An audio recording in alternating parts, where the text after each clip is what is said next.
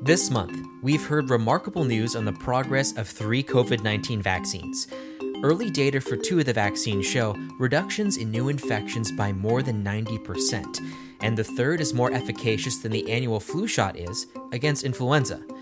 A vaccine has never been developed this fast, but the news still has some communities concerned. In America, medicine has not treated all races equally, and those scars caused decades ago still hurt today.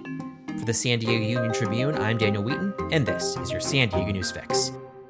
To get a deeper understanding of what's going on, we have 2 reporters here today, Jonathan Wozen, who covers biotech, and Andrea Lopez-Villafana, who covers communities for the Union Tribune.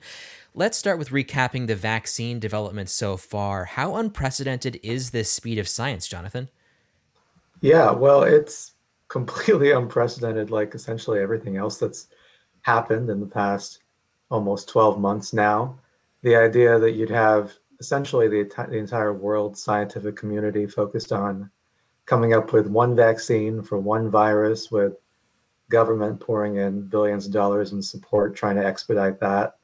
The fact that we didn't know what this virus was until early in the year. I think Chinese scientists basically uploaded the genetic sequence of the virus so people could see what we were dealing with in early January, mid-January. And now, about 10 months later, we have initial data from actually 3 different major vaccine developers suggesting that they had vaccines that in some cases are 95%, roughly 90% effective in keeping people from getting sick. So it's never gone faster.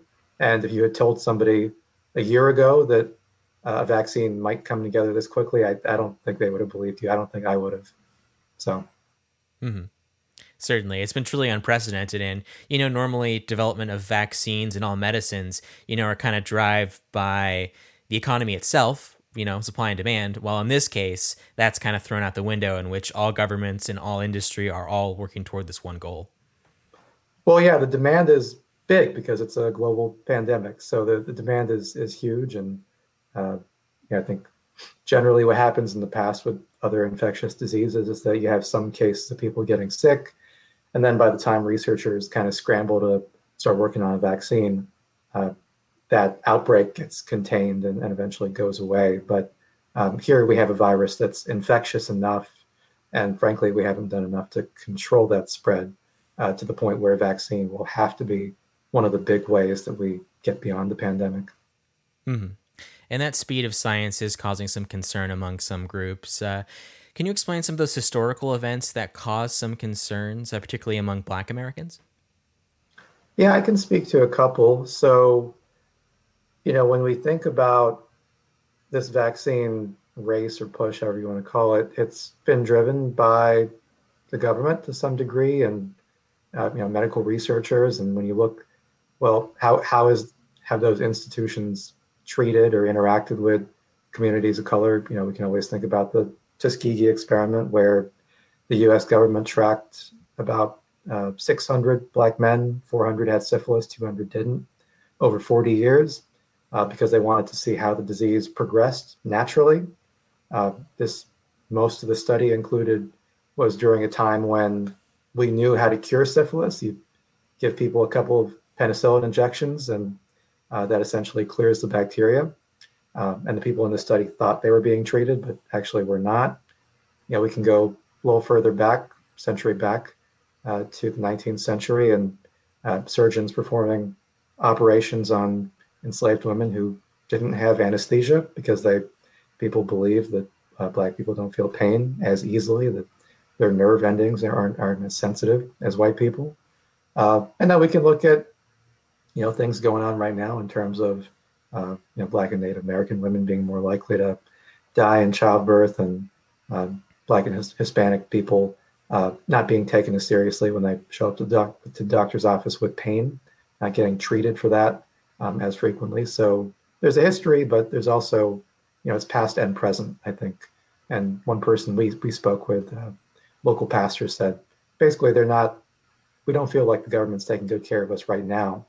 And that's led to just a general mistrust of medicine for all of these different reasons. Mm-hmm.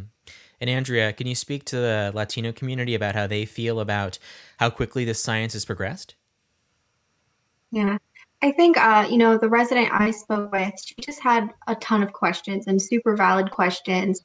And just people that I had reached out to didn't necessarily interview, but was just kind of messaging. Their biggest thing was we don't even know what's going on, right? They feel like every time they log on to Facebook or they watch the news, they're learning something new about this virus. So in a way, they feel like we are just learning these things about the virus. How is it possible that they're going to, pump these vaccines in us and we don't know what's in them? Like, we don't know anything. And they, a lot of people feel that they haven't had an opportunity to really have someone explain to them, why this process is moving so quickly, how it's possible that this process is moving so quickly. So, a lot of people have just a lot of questions. And like the resident I spoke with, she was interesting because she was saying from her Latino side of her family, they have a lot of beliefs in holistic medicine. So that was personal to her, but you hear that with other communities as well. And so she was very concerned about taking a vaccine at this point. Hmm. So it sounds like a lot of the kind of communicative, barriers that government traditionally faces with most minorities are kind of the cause for this concern, kind of broadly, right? Yeah, and I mean, we've seen that too just at the beginning of this virus. It's been hard for some government agencies to make that connection with Latino residents, even here in San Diego, getting out the information. They've relied a lot on nonprofits to reach out to those communities mostly impacted, especially among the Latino community.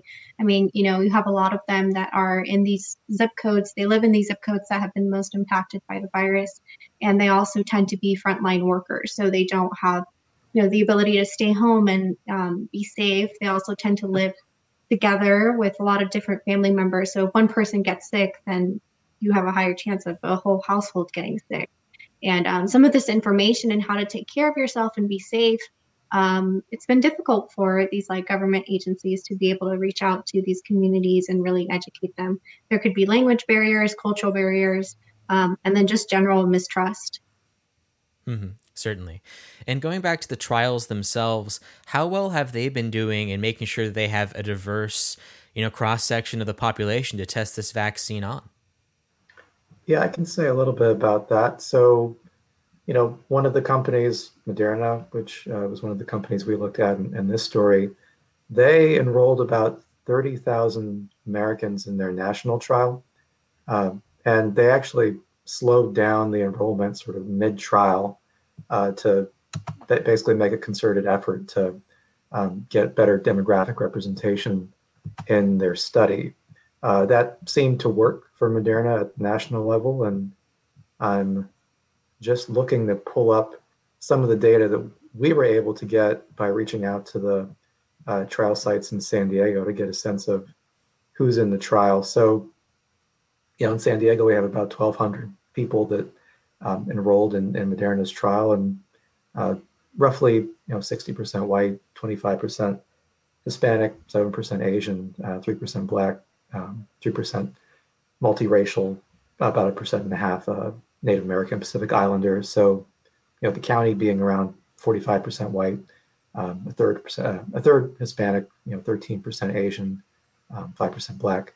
So, there's some discrepancies there, but I think it loosely looks more like the demographics of San Diego than like the country, as far as the people who've signed up here. And one of the things we looked at in the story is that people are interested in this information. So we have Shane Harris from the People's Alliance for Justice has been pretty outspoken in asking these drug developers, these vaccine developers, as well as the county for a breakdown really of who's in these trials to see, well, are there, to what degree are communities of color represented, underrepresented, overrepresented in what's going on here.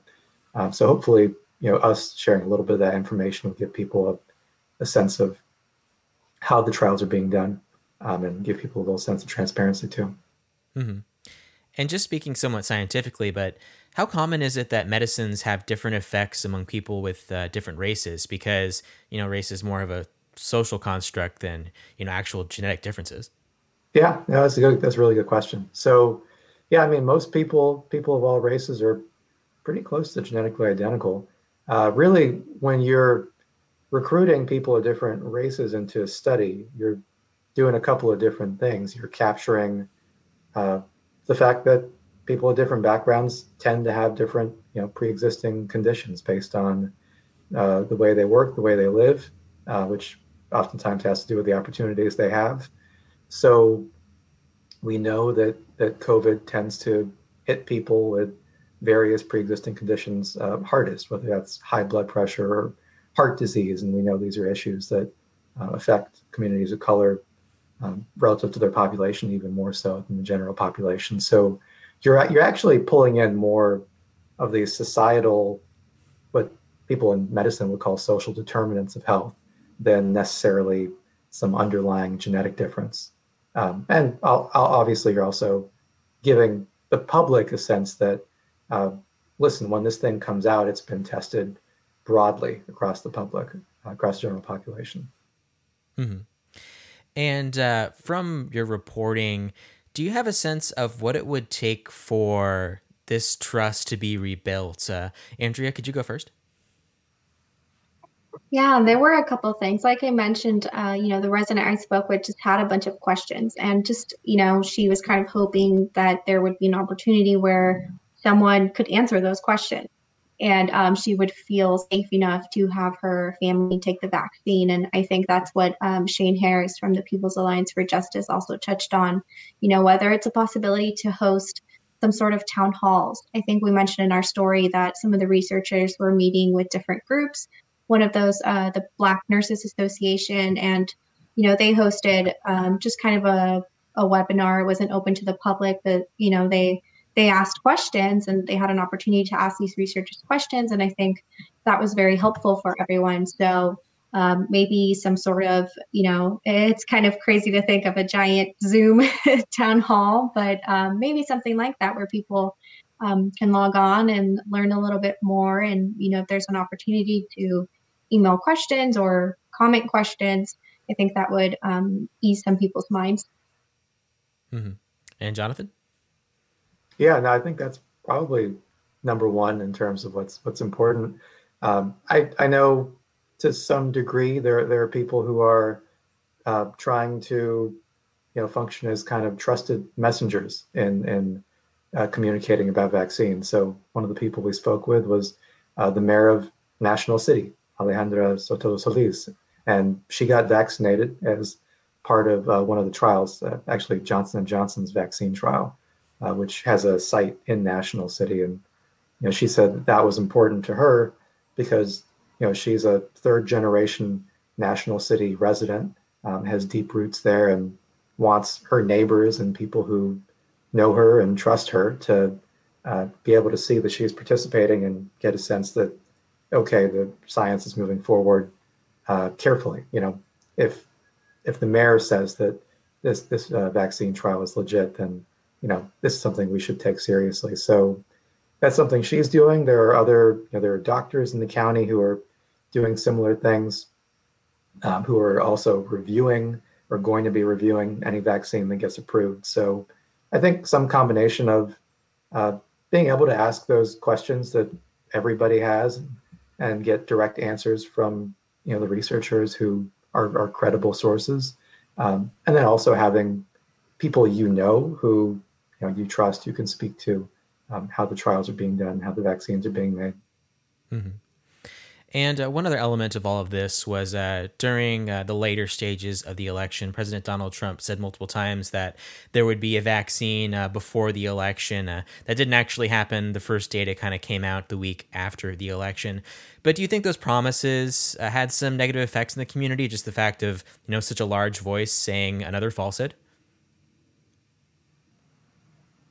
Well, I think that turned a lot of people off. I think I spoke with some people who were very concerned about Operation Warp Speed, even just kind of from the inception, uh, moving too quickly, and then just the idea associated with even frankly the name of it. So yeah, I've spoken with people. Unfortunately, I mean, this has all gotten so politicized, and so I think, yeah, hearing that the timing of the vaccine would line up potentially with the timing of a national election was a big concern for some people.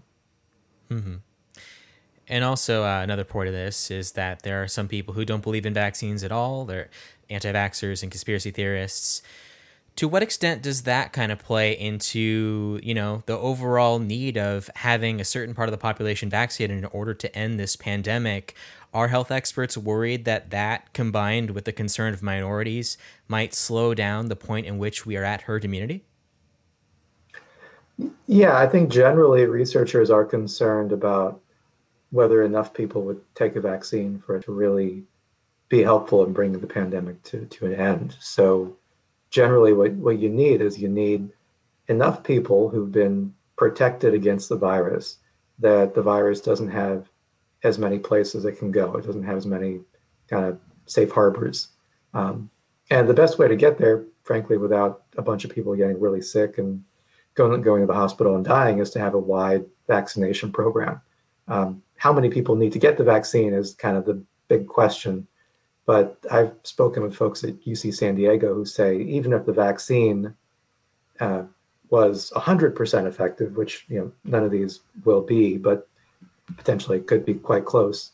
But even if the vaccine were 100% effective, you'd still like to see maybe 75% of people take the vaccine. That depends on the degree to which people are wearing masks and doing other types of things that limit the spread of COVID. But yeah, there's definitely a certain critical mass of people you need. And if enough folks are just generally skeptical about vaccines, or skeptical in particular about this vaccine, and I guess, Andrea, you did that short story last week, so I should let you talk a little bit about the percentage of San Diegans and what we learned there. Yeah, can you explain that? Yeah, that one was interesting, and I want to say that we actually were seeing higher percentages of people willing to take a vaccine, at least here in this area in San Diego, different compared to what we're seeing nationally. I think here with the poll that I reported on particularly, they only had a small number of Black residents that participated, so it was hard to see if there were some differences among minorities. But one thing that was interesting, and I think I talked to Jonathan about this, was the percentage of people who said they'd be willing to hold off on taking their vaccine to allow possibly frontline workers or people with underlying health conditions, right? Those most vulnerable to take the vaccine. I think that was like something crazy, maybe 91%. And we spoke about this, and I was like, oh, maybe, people are very kind and they want those most vulnerable to take the vaccine. But then we were kind of throwing around the idea that maybe it's just people want to see what happens first. So let them take the vaccine first, but we don't know. So yeah, there were interesting numbers. Definitely people were willing to, take a vaccine. Mm-hmm.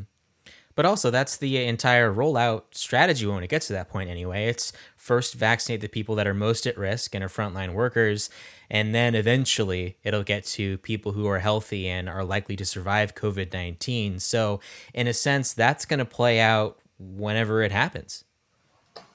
Yeah, it seems like people are on board with that kind of gradual rollout. I mean, one of the things I'm going to be hopefully digging into next week, probably in earnest, is what's the county's plan for getting a vaccine out? And I suspect we'll be following the state blueprint, but Nick Mascione at Health and Human Services is going to be directing that. So I expect to hear more and more from the county, hopefully next week, because we're at a point where Pfizer has already applied for emergency authorization.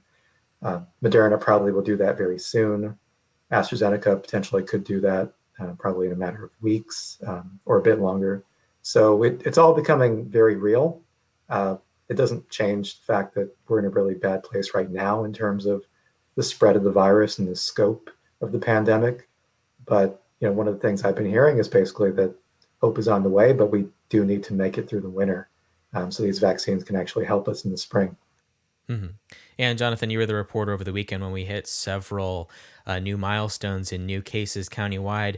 Can you recap just how bad the current situation is right now? Yeah, so to put it in context, Not yesterday, but the previous Sunday, we reported a little bit over 1,000 cases, which was a single day record. And then this past Friday, we reported slightly more, is actually, I think, 1,091 cases, which was a new record. And then the day after that, so that was Saturday when I was working, we reported 1,478 cases. So we're getting to a point where we're starting to have single day records one day after the next, which doesn't really bode well. That's not where you want to be. And it's especially not where you want to be leading into a major holiday week. So, we know based on estimates from the airport authority that there will probably be about 30,000 people flying out of and into the San Diego International Airport. That's less than we typically see, which would be around 80,000 this time of year, but it's also still tens of thousands of people at a point in time when the virus is widely spread across the country. So, I've spoken with doctors who fully expect that a couple of weeks after Thanksgiving, we might be seeing sort of a further steeper climb in cases. Eventually, that's going to mean people being in the hospital as well. And, we have treatments that are coming down the pipeline. We have vaccines that are coming down the pipeline, but they're not going to make it in time for people to get sick in early December. And so, we may have some, hopefully won't, but may have some kind of grim news shortly after the holiday break.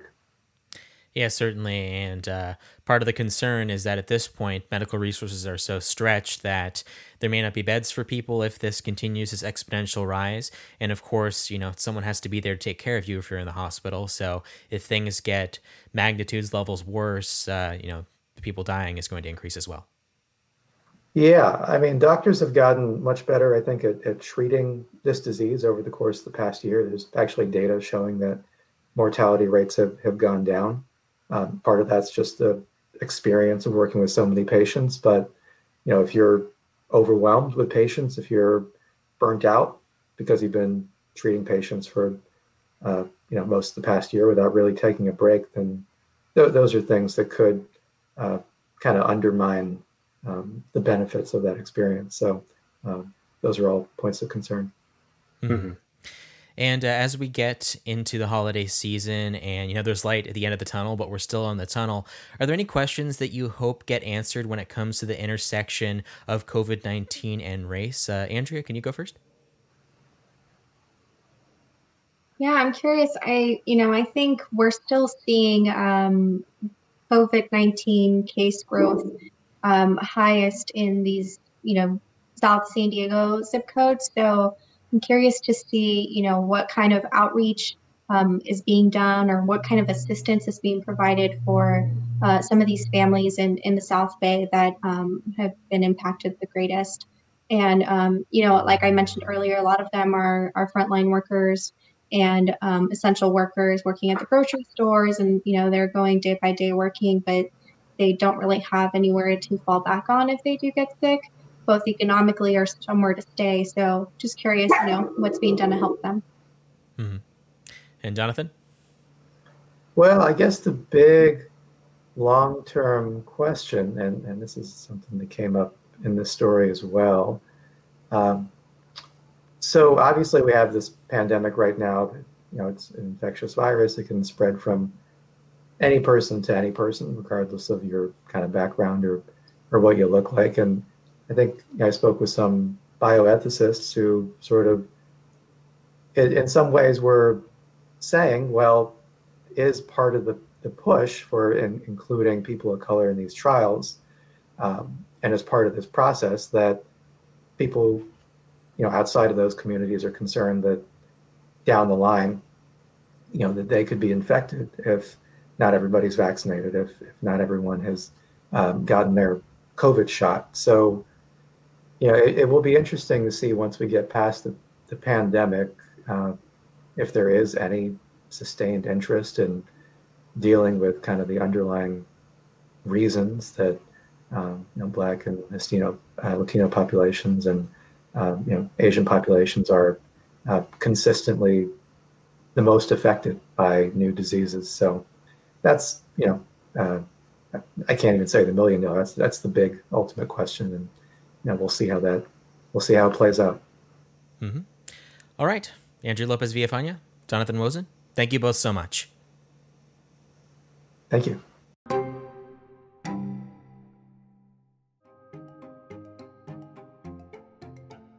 Thanks for listening to the San Diego News Fix.